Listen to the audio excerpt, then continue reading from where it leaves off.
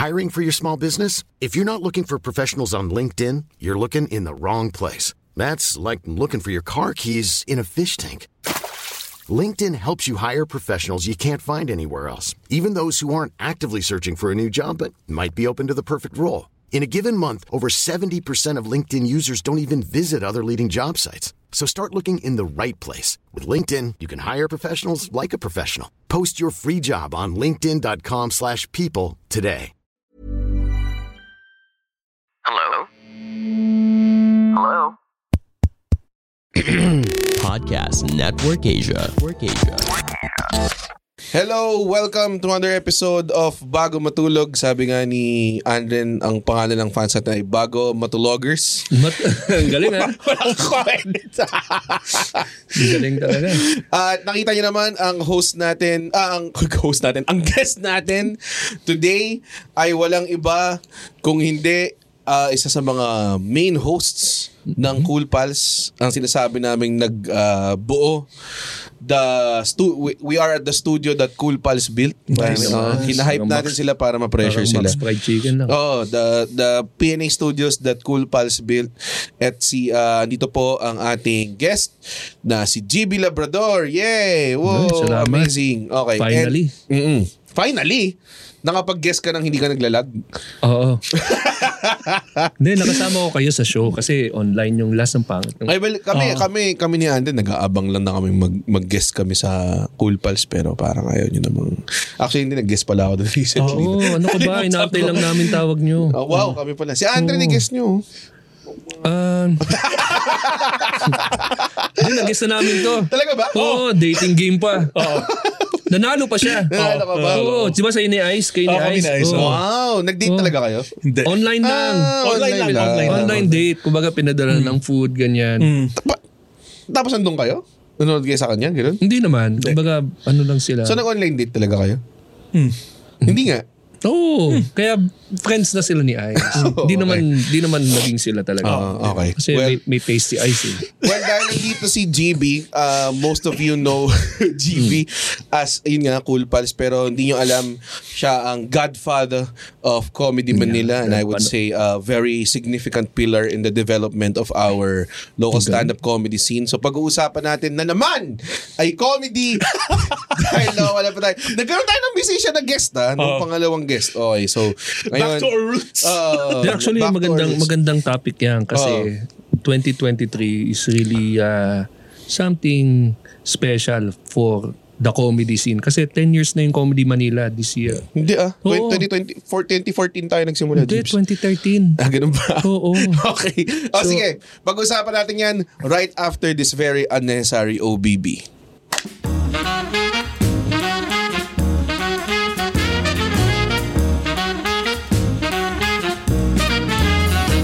Hey, ladies and gentlemen, we are back ngayon sa Bago Matulog after that amazing, napakagandang OBB natin. Galing, 4 seconds lang. Ang ganda, grabe.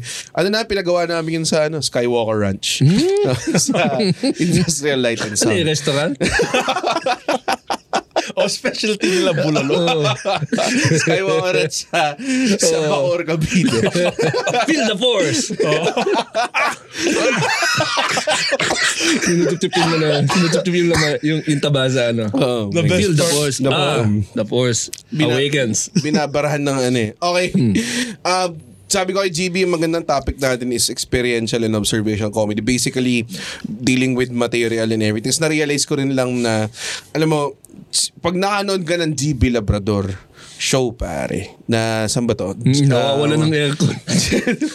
Ang lala nun, by the way. Doon lang ako nakakita ng special na nawala ng aircon, tas yung mga tao hindi umaalis, gumawa sila ng paraan para manotasyon. Bayad sila eh. 1,000 yung ticket eh. Na-testing ba yung paniniwala mo sa Diyos? Putang ina, sa dami-dami na pwede mag-crown out. Tapos nakasuit Actually, siya. yes. Tapos nakasuit siya. Alam mo yung nangyari yun? Grabe yun. Nawala ng kuryente. So, buong Ortigas. Hindi mo ba ilalabas yung footage na ever? Lalabas din. Okay. Nice. Okay. Na wala ng kuryente. 30 minutes bago mag-start. Bad. So, talagang ginagawa nila ng paraan. Hindi napapansin ng mga tao yun eh. Yung backstage, kakagulo na yung mga technician nila. Yung binubuksan nila yung air electric fan. Oh, meron na! Tapos biglang sasabihin ng isa, hindi yan, nakakonekta yan sa kabilang linya. Hindi yan dito. At mapaasahin ka. Tapos, alam mo yun. Pero last minute, bumukas naman ng generator. Tapos then after mga 30 minutes in dun sa show, nagkaroon na ng aircon ulit. Pero ang init. Sobrang init doon. Pero ang saya pa rin.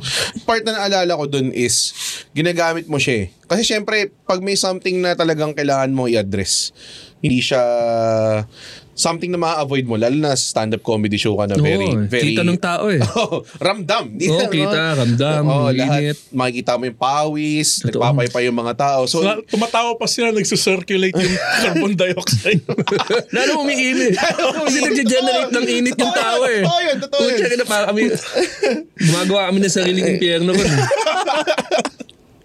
Tapos, ang ano ko dun is, every time na i-address mo siya, nakatawa talaga yung mga tao kasi parang nakaka-relate ka dun sa predicament na yung lahat kayo nakaka-relate. Tapos parang, I guess, hindi nila na-expect na i-address mo yun, I guess, no? Oo, kasi nakakaya eh. Diba? Parang in-ignore natin, diba? Parang gano'n. Huwag na lang pansilin. Walang kuryente. At hindi kaya mag-on ng aircon. Pero hindi pwede. Kailangan kasi ramdam ng lahat. Tapos ang init nga. So kailangan makita nila na pati ikaw nahihirapan ka. Pati ikaw naiinitan. Yung sinasabi ko na tawag doon, yung comedy talaga is really based on, kasi pag natanong sa'yo, saan mo nakukuha jokes mo? Ang general na sagot ko para madali lang is experience and observation. Yun lang talaga. Kasi parang yun na yung pinaka, I think, wala na namang ibang klase pang comedy kundi experience at observation. Yun lang naman yung minsan nag-intersect siya like yun, nung time na yun, 'di ba? Parang na-experience niyo yung init, na-observe mo, nagpapaypay na yung mga tao. Ganun yung mga joke and everything. So, yung time na yun, was it coming in sa stage mo, mainit na bago ako sumampa? Naisip mo na bang i-address yung... Hindi pa. Hindi ko pa ramdam actually. Kasi may openers ka pa eh. Oo, hindi ko pa ramdam ng sobrang init kasi nasa likod ako eh. Mas mainit dun sa lugar na maraming tao. Tapos may spotlight pa. Pagdating dun, after 5 minutes yan, ramdam ko na. Medyo mahirapan ka na rin huminga ng konti. Nakasuit ka. Oo, tapos nakasuit. So, kailangan mo minsan uupo ka, mapapagod ka kagad eh. So, upo ako, address ko, ba't ako muupo, tapos pause ng konti, init ng konti sa init, ganun. Sa hirap, tatawa yung tao. Kasi nilalabanan mo siya para matuloy yung show. So, ganun din yung mga tao. Nilalabanan din nila yung init para manood sila. Para makanood. Makeup so. Ano ka ba nun, Andre? Natutunaw ng mga tao. Nakakatawa nun, nagpumili pa ako mag-long sleeve na t-shirt na. Naka-sweatshirt ako nun eh. Kasi inisip ko parang, papaporma ako kasi theater show to JB. Bilang... Hindi man ako makapaghubad dun. Yung itsura na parang nakipagsuntukan siya kay Batman. Parang tinesting namin ng Downey nung gabing yun eh. Totoo nga. Sabi na, wala nang kulo ba? Okay ito Hindi mabaho to be fair. Hindi mabaho. Walang mabaho na audience member sa show ko. Pero umalis na talaga ako dun right after. Kasi talagang... yun. Pause ka eh. Kumain siya sa pinaka-ma-aircon na restaurant. Pagkatapos. Tinapat ko lang yung anit ko sa aircon. Okay. Pag-usapan natin yung paggawa ng material and everything. Ikaw kasi meron kami na pag-usapan sa recording before. Hindi ko lang alam kung mauna tong episode na to o yun. Na panagusulat ka ba ng jokes? As in, umuupo ka at nagusulat ka and gano'n ka often mo ginagawa yun? As in, yung upo sulat ha. Kasi pag kunwari, ginagawa lang natin yung mga bagay, nag-isip na tayo ng jokes na, diba? So, yun talaga ako eh. Parang every time may encounter ka na something na nagtitrigger ng emotion, hinahanapan ko na siya ng joke eh. Parang nakabad trip to, sobrang senita, sobrang kupal nito. So, meron talaga. So, hindi ako yung uupo to write. Hindi mo ginagawa yun ever?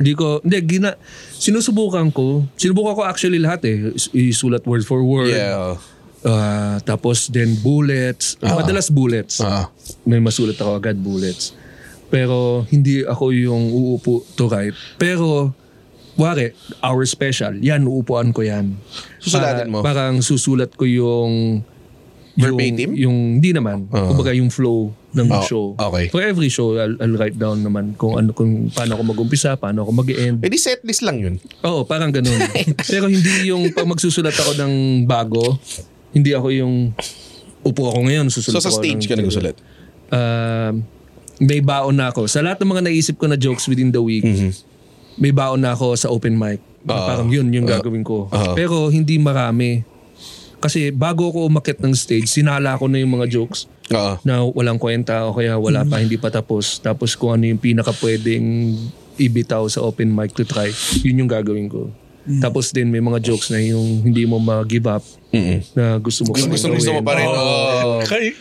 May Na mga parang ganun. bakit hindi siya gumagana? Bakit hindi siya gumagana? Parang ganun. So, ganun lang. Pag ang process ko, kaya kailangan ko palagi nasa labas eh. Kaya gusto ko nagko-commute eh. Kaya may kailangan gawin. No? Kaya kailangan ino-observe ko tapos din lalagay ko yung sarili ko dun sa situation. Yun na yung process ko ng pagsulat.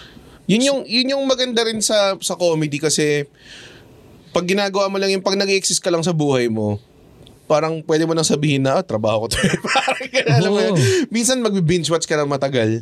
May makukuha kang joke dun eh. Oo. Totoo. Anything that you do, actually. Yeah. Lahat. Manood ka ng Netflix o magbasa ka ng newsfeed, makinig ka ng diary. Basta talaga na anything na niti-trigger ng emotion yun eh. Kaya yun yung parang siguro, kuwari, a mix na ng experience saka observation. Parang ganon.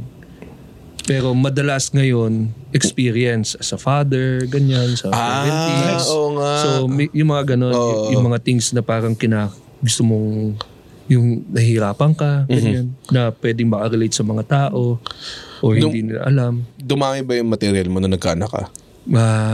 Sakto lang. Sana nga eh. Sana dumami eh. Pero, again, hindi lahat gumagana eh. Pero yung material mo nakasentro dun eh. Nung huling napanood kita, ang dami ng material na nakasentro on yun or yung predicament mo dun nung tumira ka sa Dupac. So talagang kung ano experience. yung ano talaga yung nararamdaman mo. Yun yung pero kasi sinasabi ko to like kasi ako din ang pinakamagandang jokes ko parating nanggagaling sa experience. Pero hindi ko rin ma-discount na meron din tayong observations na gusto nating sabihin. And I think it's very different yung the way you tackle experience and observation. Ikaw, Andren, mas kayo, di ba? Mas may observations ka than experience. Mas observation lang ako. Parang inward. Bakit? Hindi kasi exciting like kung tutuusin Doon yung ka buhay. nagkakamali. Yung sinasabi ko. Kami dalawa ni GB, nakatingin kami sa doon ka nagkakamali. Sobra Pangasinan, tapos ang laki mo, 6'2". Yung mga ganon. Kumuha akong material online. Mabaho. Di naman. Ako, ang sabi nga ni GB, ang nakukuha ko talaga online. Kasi, una-una relatable lahat kasi online tayong lahat. So, kung may na makita kang big topic online, pwede mo sulatan ng joke. Yeah. Pero, iba yun eh. No? Ako minsan nangihinayang ako sa backstory ng isang tao. Tapos wala silang sinasabi tungkol doon. Yun yung doon ako nangihinayang. Kasi dati, nanggaling ako doon eh, nung ayokong gawin yung fat jokes. Tapos nung gumawa ako ng fat jokes in a way na parang ako lang yung makakagawa, parang doon ko na-realize na dapat para lahat ng comedy ganun eh. Kasi alam mo yun, di ba may backstory. Parang nasaya mo rin sa akin dati yung mga tomato cake days para may sinabi ka about pag nababagot ka sa trabaho mo, pwede mo gawin joke yung trabaho mo eh. Kasi di ba, dati nag-OT ako, sabi ko, di ako makasulat ng joke kasi nag-overtime. Sabi ko, nga, mas maganda kasi pag mas naiinis ka sa trabaho mo, dapat mas nakakasulat ka ng joke eh. So yun medyo, yung bawi natin eh, as comedian sa universe, is that kahit na anong pahirap niya, ang bawi mo, joke. Sulatan mo ng joke. Magkakitaan mo siya. Di panalo ka. Panalo ka sa buhay. So yun yung balik natin. Bigyan ka ng sakit, bigyan ka ng problema. Puta, nagawa mo ng joke. Actually, ginawa ko to episode na to para sabihan ka, Andren, na gawa mo ng joke yung buhay mo. Yun lang naman talaga yun. Kahit na yung buhay mo, joke not as is. Mas maganda nga yun. Hindi mo na kaya naisulat eh. Kinukwento mo lang buhay mo. Sarap nun, no? Kinukwento mo lang buhay mo. Sinasabi ko sa isang recording yung Peach Mango Pie joke ko, hindi siya, kumbaga, most of it is just ipi-place mo lang kung saan siya sasabihin. Hindi siya yung tipong sinulat mo and everything. Para sinructure mo lang siya. Most of it is that Ganun lang naman talaga. Pag experiences. Pag observational, like I would say, ayan, ang pinakagusto kong observational joke mo sa Burger Machine. Kasi hindi naman totoo may duwending na salita sa. Pero yun kasi yung Pero yun yung naisip mo sa kanya di ba? Parang yun yung myth. Yun yung yung parang putang na paano nangyari yun, di ba? Parang yun lang parang ginawan ko lang ng storya kung paano nangyari, kung totoo yung myth, di ba? So, yeah, pag mga ganun na iisip mo, iba yung proseso Yun ba talaga yun yung time na yun, sinulat mo yun or naisip mo lang sa inuman, paano? Yun, naisip ko yun, nakakatawa yun. Kasi mahilig din talaga ako sa Burger Machine. Favorite ko yung Burger Machine. So, kumakain ako doon. So, palaging sinasabi nila, pag nandun kami, kaya may duwende doon sa doon dahil siya din nakaisip ng sinabi doon sa may-ari kaya yumaman. So kada punta ko yun palagi. So naisip ko puta paano nangyari yan. Tapos then yun na that's when you become playful.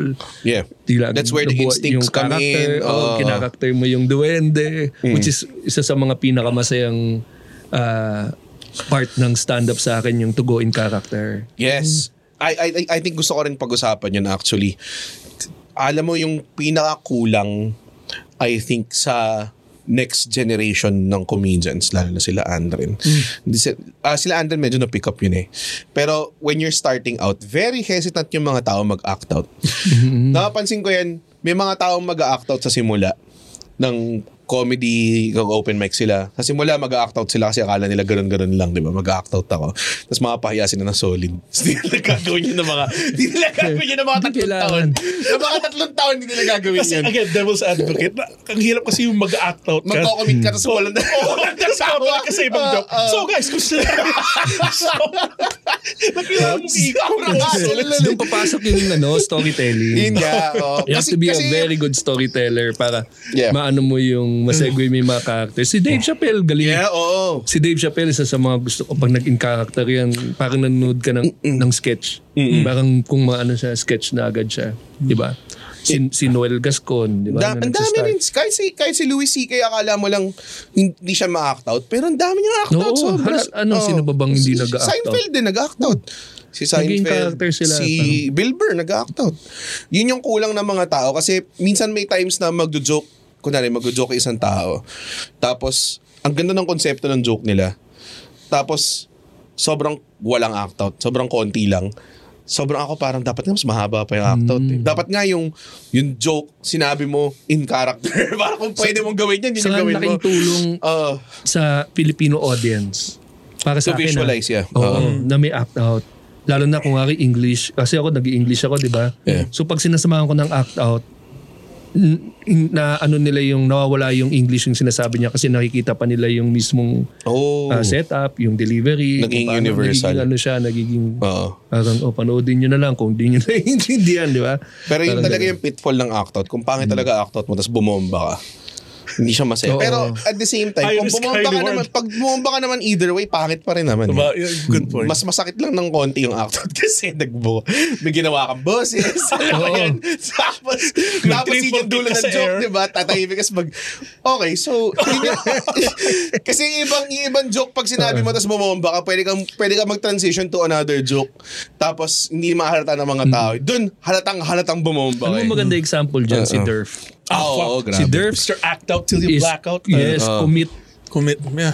May mga times na parang ma-feel mo yung bumibitaw yung audience midway dun sa act out niya. Pero nakukuha niya pa rin yung tawa because yung alam mo yung nag-commit siya all throughout. Tapos may tawa pa rin sa dulo kahit pa paano, appreciation especially from the comedian side. Yung hindi siya nawala ng energy all throughout.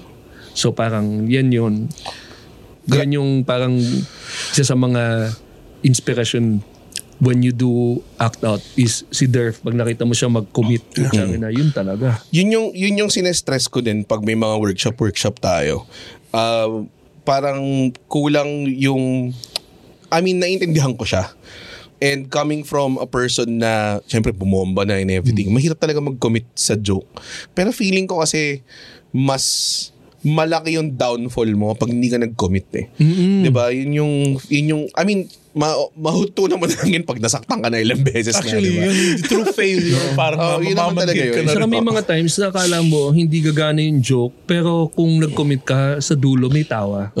So parang ganun eh. Yeah. Yung parang sige, tangina, parang usually tumatawa na sila dito sa setup pa lang. Yeah. Tangina, Tas ginagawa mo yung joke, ginagawa mo yung Siya joke. like yung magaling joke. Putang hindi mo alam. Tangina, tapos biglang napanghinaan ka na, yung parang isi-segue mo na agad sa next joke, hindi mo na siya tinuloy. Tama. Pero minsan pag tinuloy mo, meron pa rin siyang tawa. Hindi siya ganun kalakas na tawa, pero tawa pa rin siya to appreciate yung ginawa mo. Pero not to discount the fact na kailangan maganda pa rin yung material mo. Sakto. Hindi pwedeng dahil nag-commit ka lang, meron ka makukuha na something. Hindi pwede. Parang payaso ka lang.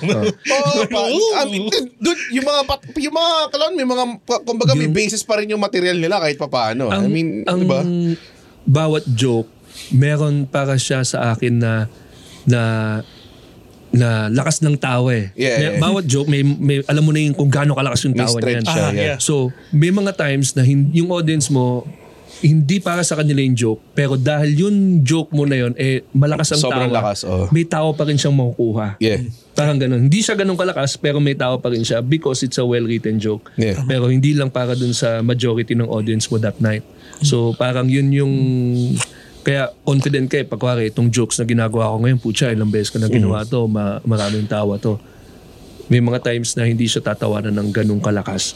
Pero very, very rare yung hindi talaga siya tatawanan at all. I think yun yung difference when you're doing a long set kasi pag kinocompose mo yung buong set mo, may chance kang magkaroon ng okay, itong joke na to baka mahina sa mga matatanda pero sobrang lakas sa mga bata. Alam mo, may mga ganong klaseng type of iba-ibang klaseng pero at parang ang least common denominator nila is dapat meron kang mapatawa pa rin. 'Di ba? Yun yung Kaya nga nang parang sabihin nyo lang kung kinokontradict ko yung sarili ko. Diba? Mali ka lahat. So like, mag-downy ka.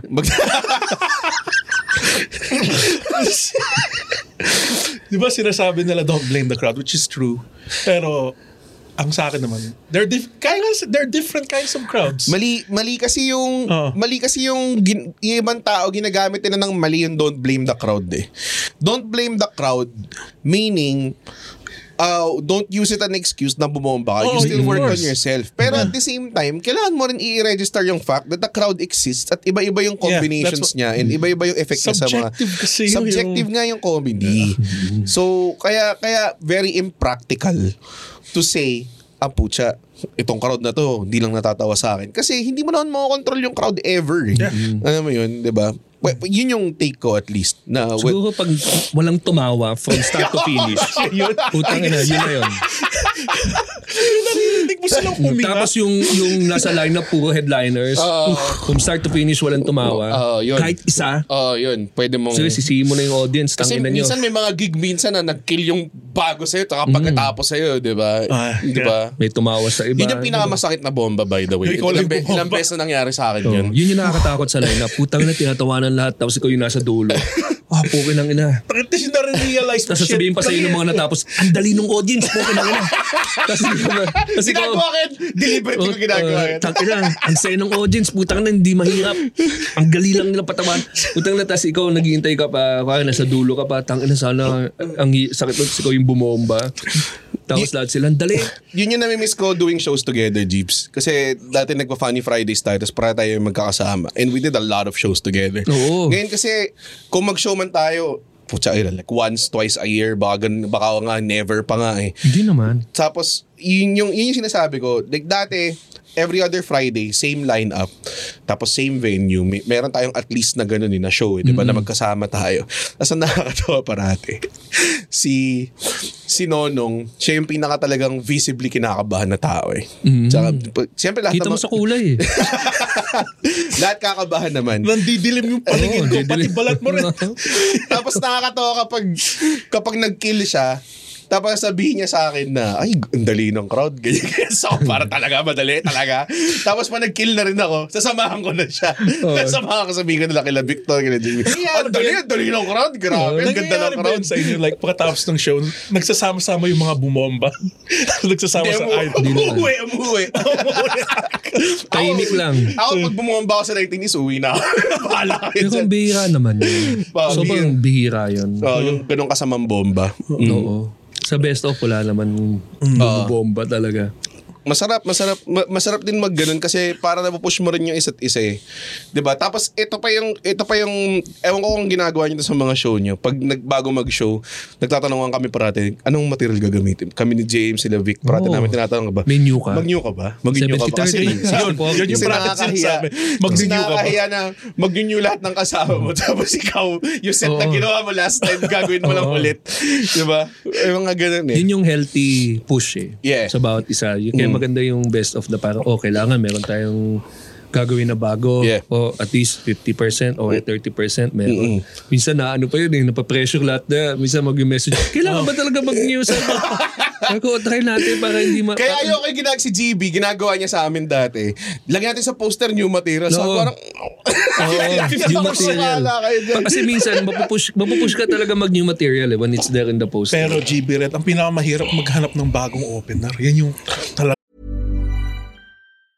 I'm Sandra, and I'm just the professional your small business was looking for. But you didn't hire me because you didn't use LinkedIn Jobs. LinkedIn has professionals you can't find anywhere else, including those who aren't actively looking for a new job, but might be open to the perfect role, like me.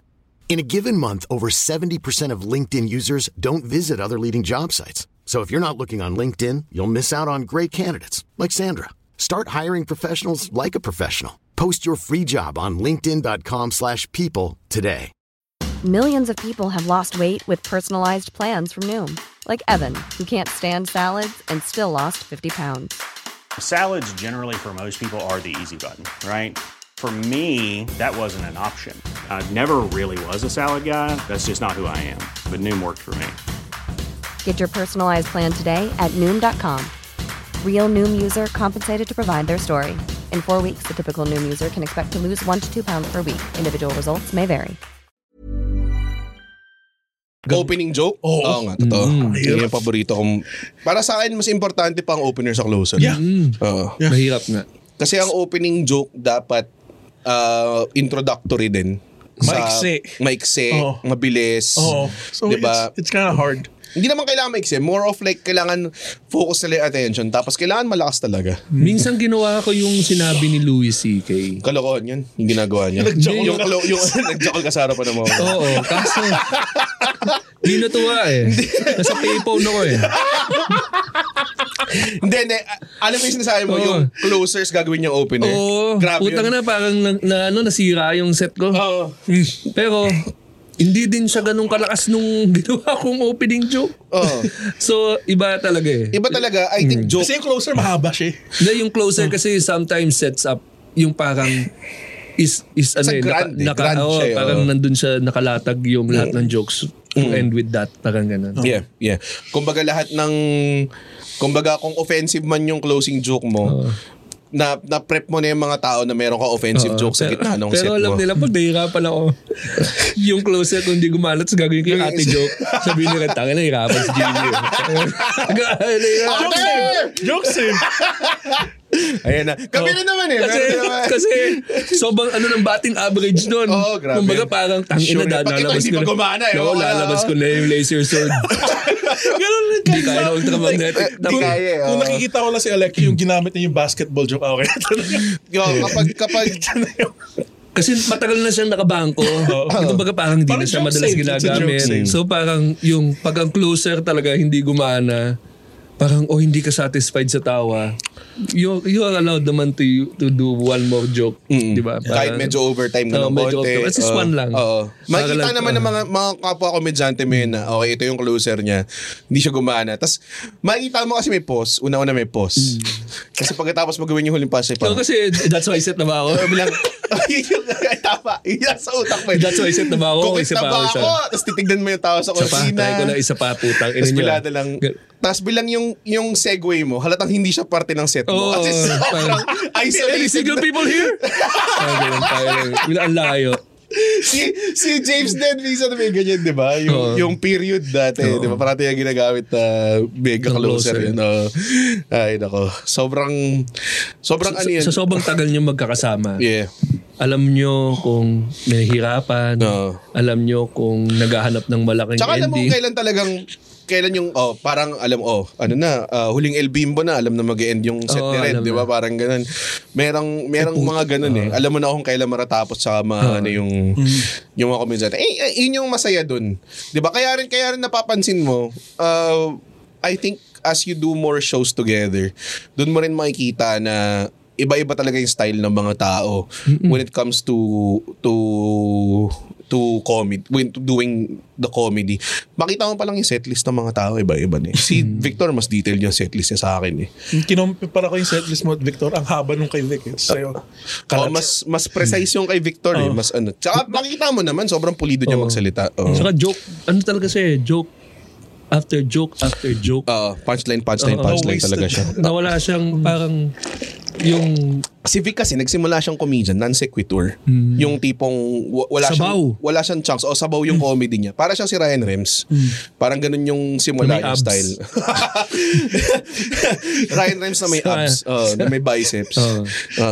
Parang ganun. So tas nung nagsimula siyang gumawa ng mas mahabang chunks of jokes. So parang ganun pa rin yung style niya. Kumbaga one topic, tuloy-tuloy din yung punchline. Very, very polido yung... Kaya yung gusto ko sa best of ibang humor talaga umakit sa stage. Talagang ma-enjoy mo yung bawat humor ng... There's something for everybody. Kasi kitang-kita mo yung difference pag sumampa si ako, tapos sumampa si Rems, tapos sumampa si GB. Sobrang iba kaagad yung tatlong yun. No? Sobrang iba-iba. Sarap nga yung parang pag inaayos mo yung lineup, talagang pataas na ganun yung energy. Every time, every half. Tsaka nagtutulungan talaga kayo. Yun yung kasabihin mo, puta, ayaw tumawa ng matanda sa harapan. May mga tanda. Minsan parang pasumbong yun eh. Matanda sa bastos. Pasumbong, minsan papasumbong. Ay, napatawanin mo kayo nasa harapan ng kupal eh. Ayaw tumawa eh. Yung mga ganun. Diba? May mga... naka-wheelchair, akala niya. Yun yung namimiss ko and I think parang... meron ba tayong dapat may gawin tayong ganyan no ulit kasi dami nating komedyante GB sobrang dami na meron nga ako yun ang isa sa mga mission is actually to find a venue partner kasi yan ang mahirap mahanap eh. Like yun ang put sa Comedy Manila where we are right now is because of the venue partners. Because of consistent shows in one venue. And multiple. Like kunwari, if at any given time we could say na okay, kailan ng show nyo? Meron kami Mondays at Keg, Wednesdays at 1-to-1, Fridays at Teatrino. Sa diba? Craft. Sa Craft. Di ba Craft pala? Sorry. Hindi Craft. Yung nakalimutan ko. Pucha. Sila Dion, pati si Pam. Sa Citrus. Yan. So sila, di ba? Yan yung mga venue partners. Yan yung very hard to come by. Ngayon meron tayo si Jason Mercado sa Wicked Dogs. Na when you find a venue partner, mag-show kayo sa Wicked Dogs. Nagiging bahay na siya for comedy. Yung buong staff kasama mo sa tawa, yung buong staff kasama mo sa pag-promote, yung everyone. So ganyan yung nangyari sa atin noon.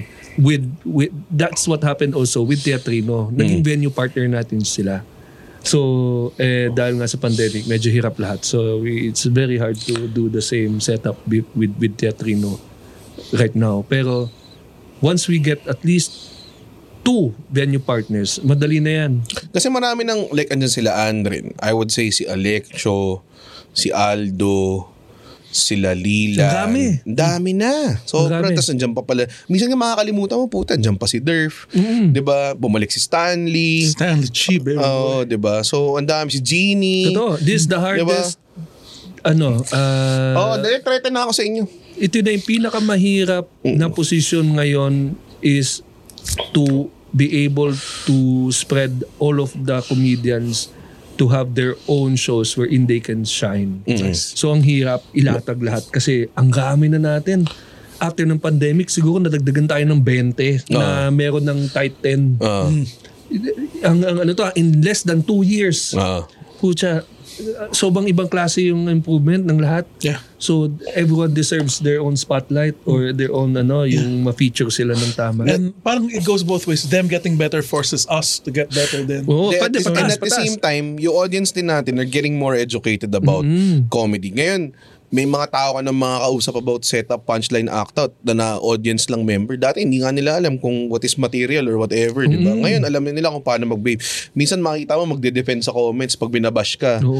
May magde-defend sa comment na engot ka ba, stand-up comedy yan eh. Ano gusto mo bumalik ka na lang sa ganyan, bumalik ka. Medyo gatekeeping pero it's nice to have fans. You know, it's nice to have people that get what you do. Dati wala masyado eh. Konti lang eh. Yan. Diba? Malaking tulong. Ito, mga shows na ganito, di ba? Yeah. If they entertained by the conversation, may na-educate din sila sa comedy. Tsaka doon ko rin nalalaman ko na parang may eksena na talaga. When other people start making stuff out of, like kung na rin pinakaunang, kung nakita yung kay Victor, yung Manulife commercial niya. Tungkol sa stand-up comedy. Tungkol sa buhay stand-up comedy. And for someone to write about what we do, na hindi yung tipong introductory, yung tipong tapos viral pa yun. Nag-viral pa, 'di ba? So yun yung talagang pinaka parang doon ko naisip na okay, meron na talagang kumbaga parte na talaga tayo ng sistema. Ito, si Ryan Rems. Tama. Funny one example. Isa sa mga yan ang rason kung bakit dumami yung likes ng Comedy Manila. Yeah. When Ryan Rems won, yung sa Funny One.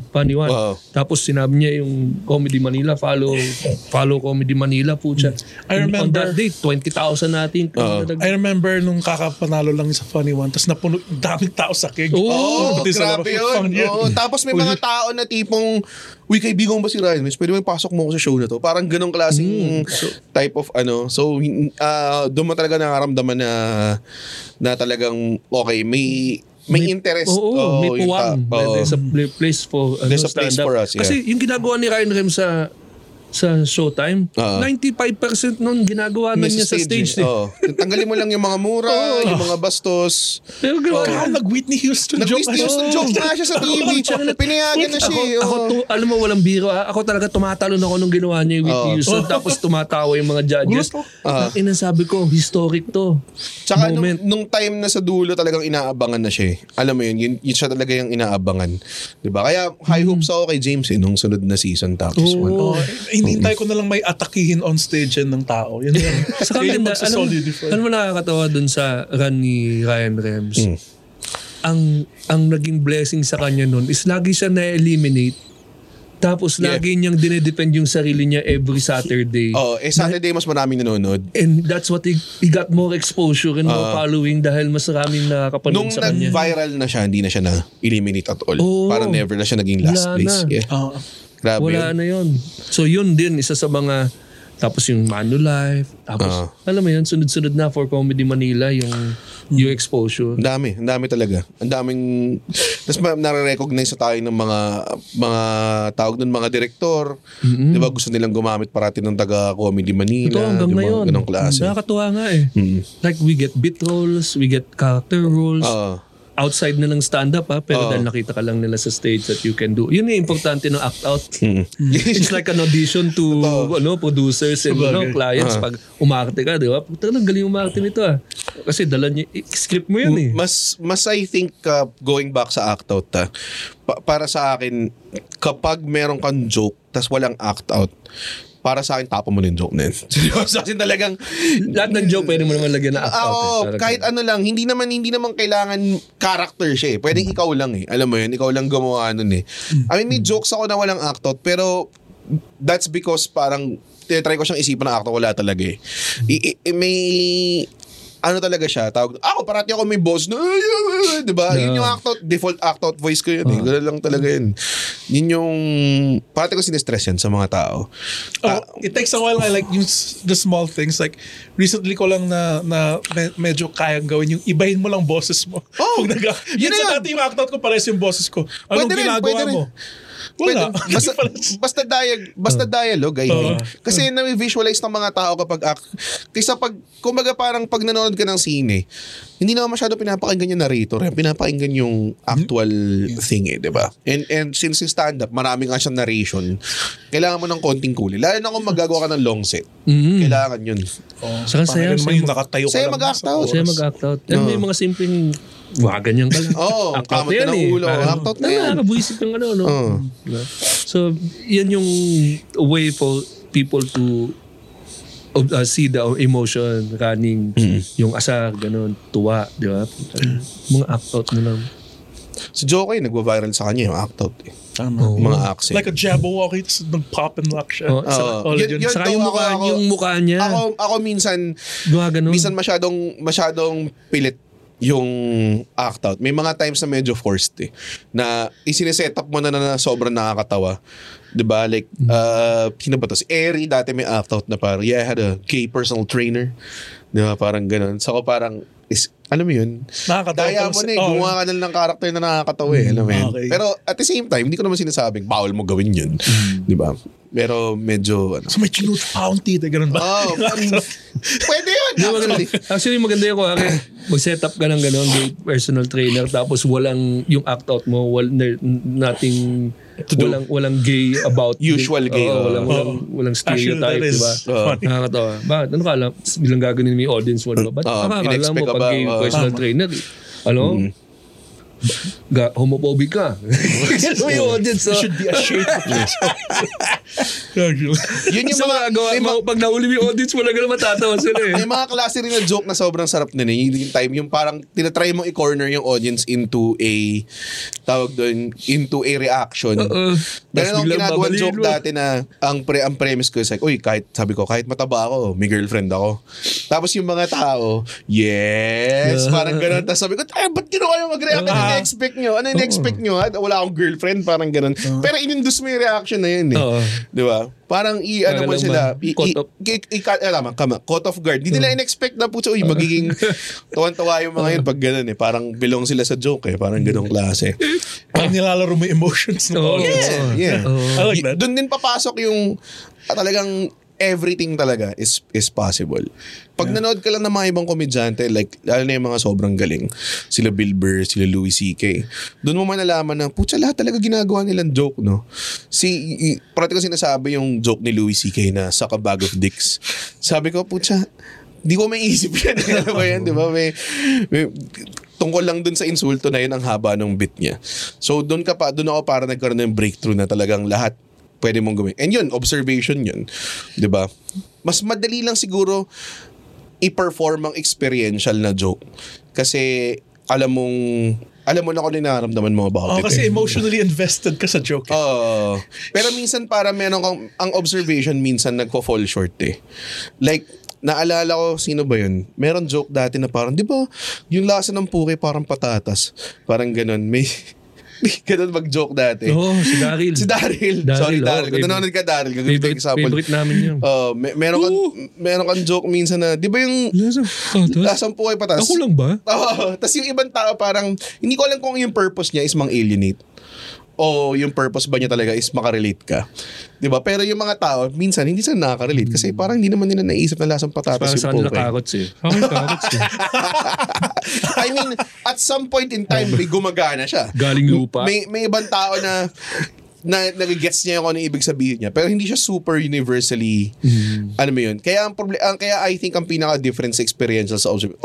Pag sinabi mong na-experience mo to, ginagawa namin to, naramdaman ko to, pag ganun yung tonality mo, hindi ka masyadong questionin ng tao Kasi parang, okay. Sa'yo yun Pero pag sinabi mong, di ba kapag, parang kapag, yun nga, kapag yung puke mo nasa patatas, minsan meron debate sa utak ng mga tao na parang, teka lang, bago ka patawanan. Bago siya tumawa, isipin mo muna. Isipin mo muna. Patatas nga ba yun? Ang mga sa rin kasi sa observation, parang pinapapunta mo sila sa wavelength mo mag-isip. Yun ang magandang observational comedy.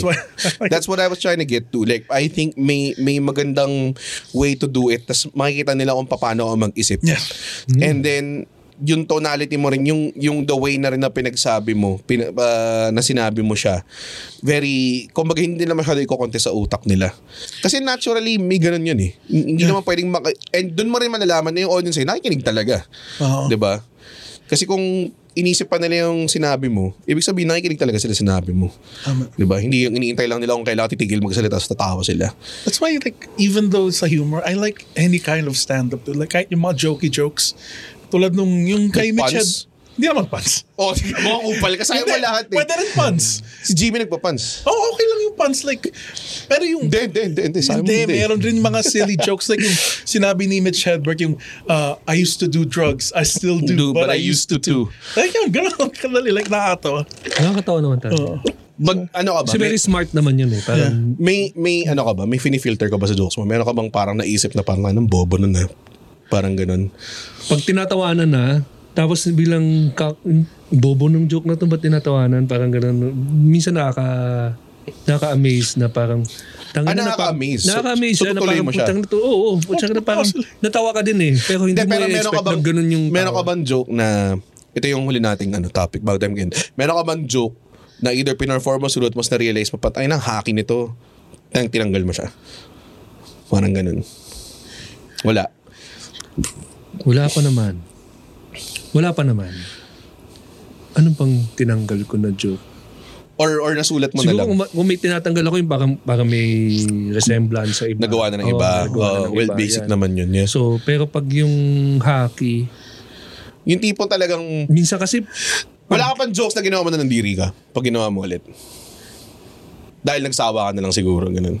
Wala pa naman. Okay. Wala pa naman. Ay, yung mga jokes kasi na ginagawa ko noon, kumbaga nandyan pa rin sila to be used on certain days na kailangan mo.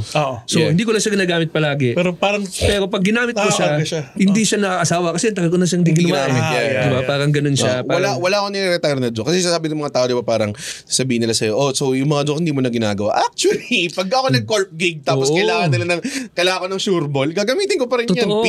PBA, ginamit ko na yung PBA ng Pasko eh. Diba? Hindi siya na pag hindi mo lang siya ginagamit palagi, hindi ka din magsasawa eh. Kumbaga parang tatabi mo siya, pero may papalit kang mas maganda rin doon. Or diba? Minsan, baka makaisip ka ng bagong punchline after it, mga ganong klase. Yung sabi mo, huwag mo irita, itabi mo lang. Wala kang filter, GB. Wala kang tipong nasulat na joke na parang hindi mo masyadong trip or meron ka bang iniiwasan? Meron ka bang marami ako yung mga joke na hindi ko alam kung ba't hindi ko mapagana. More than yung filter. Okay. Kasi parang parang ako na yung unang natawa dun sa joke bago ko siya gawin sa stage. So kumbaga parang approve na agad sa akin yung joke bago ko siya gawin sa stage. Gano'n mga tagal bago mong bitaw? Kasi meron din ako nun, like kunwari, gustong-gusto ko tong joke na to tapos hindi ko mapagana talaga for some reason. Siguro, I'll try 2 times, 3 times, sunod-sunod sa open mic. Tapos balik mo after 2 years. Tapay may mga gano'n, mga 1 year, gano'n. Pero din, talaga makikita, tanga na pwede like yung mga Pawn Stars, pag binalik ko nga, may tawa. Sabi ko, okay to. Sige, babalik ko ulit. Ganun. Tapos dadagdagan ko lang ng something na mga may mga ganun may mga punchlines na nag-aantay ng mas relatable o mas pasok na setup sa panahon na to, in present time, na magagamit mo yung punchline o magagamit mo yung setup. Yun din compared dun sa, it's a lot of parang iniiba mo lang yung premise or iniiba mo yung setup ng joke na yun to make it more relevant sa panahon. Minsan talaga ganun. May mga punchline ka na sayang, di mo na ginagamit. Di naman naka-record, di naman naka-post. Grabe yung mga rolling blackouts, no? Hindi, pero pwede pa rin. Hindi, kunwari, ano ba to? La Nina. Yung joke ko about sa church songs, dati ang premise nun is sobrang ganda ng church song. Sobrang ganda ng church song, hindi ko siya makalimutan. Yun yung tapos mag-act out lang ako. So kumbaga parang gumawa ako ng setup para mag-act out ng church songs. Tapos entertaining siya. Pero ngayon, ang ginawa ko is, ang setup niya is, sobrang trip na trip ko yung mga church song. Binan na ako from going to church kasi ini-embarrass ko yung lola ko. So di ba parang, ngayon, mas allowed na akong to do it. Kasi parang mas, kumbaga, pero yung joke na yun, yung sa papuri sa Diyos, nag-exist na yun. Like, di ba nga doon ako sinugod dati? Tagal na noon sa Century something Century Mall. Doon sinugod ako ng tao backstage. Tinigil ko siya. Isa sa mga mahirap ma-encounter yung Lasing na Christian. Oo. Hindi nga lasing yun eh. Lasing yun. Lasing ba yun? Lasing na yun. Oh, grabe. Oo, namumula-mula na eh. Baka sa galit. Natawanan mo si Lord. Sa tabi lang. Nasobrang sa blood of Christ. Oy, gusto ko lang sabihin, tinapos ko yung act out ko habang dinuduro ko ng saan sa tabi ng stage. Lasing na Cristiano. Yun ang performance. Pare. Christ. Okay, well anyways, napakagandang usapan just about comedy here with GB Labrador. We are out of time unfortunately. Oo. Alam mo, mas maganda nila ma-experience yung comedy live. So, kaya nga, GB, may show ka sa 21. Promote natin yung January 21 show ni Andren. Wow. Ano ka ba? Doon si Andren. Kaya palang yabang ito. Sabi, wag ko na daw siya i-book. Puta, binubook mo pa niya. Si Aldo Cuervo. Ryan Puno. Ryan Puno will be there. Wow. Si Jad Gregorio. Aldo and then Cuervo. Andren Bernardo will be featuring will be the featured acts for the Ron Josol show sa Okay lang ba i-book ko si Ryan sa 28? Or may exclusivity ka ba? Pwede naman. So, Baka mamaya. wala namang ganun. 1 week kasi. Apart. Baka, hindi. alam mo, Walang ganun sa atin. wala ganun. Ano mo naman inaayos natin yung culture ng stand-up naman. dito sa Pilipinas. No selfish Oo. thoughts. Ang winner palagi dito sa ating comedy. Ang winner, yung fans. So, pero Well, kami rin. Pag sold out yung shows. Ron Josol live in Manila Fuck yeah. sa Wicked Dogs, Uptown Parade, BGC, January 21. Ticket saan? Sa tickets, just buy sa comedymanila.ph.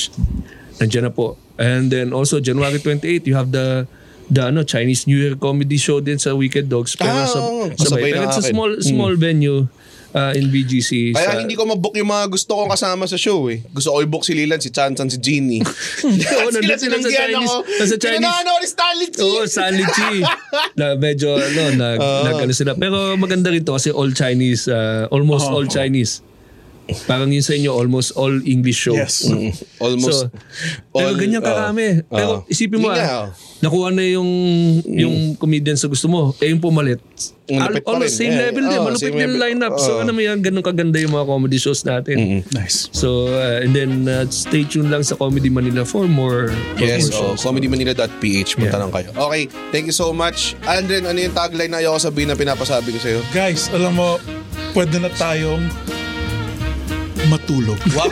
Tagal lang bitin mo. Ang ganda. Thank you so much.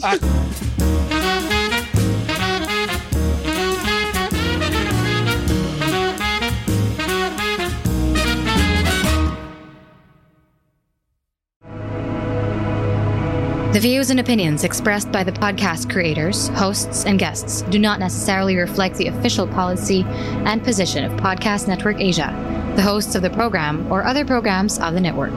Any content provided by the people on the podcast are of their own opinion and are not intended to malign any religion, ethnic group, club, organization, company, individual, or anyone or anything.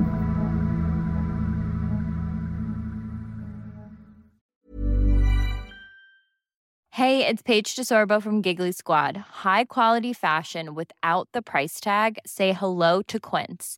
I'm snagging high-end essentials like cozy cashmere sweaters, sleek leather jackets, fine jewelry, and so much more. With Quince being 50 to 80% less than similar brands. And they partner with factories that prioritize safe, ethical, and responsible manufacturing. I love that. Luxury quality within reach. Go to quince.com/style to get free shipping and 365-day returns on your next order. Quince.com/style.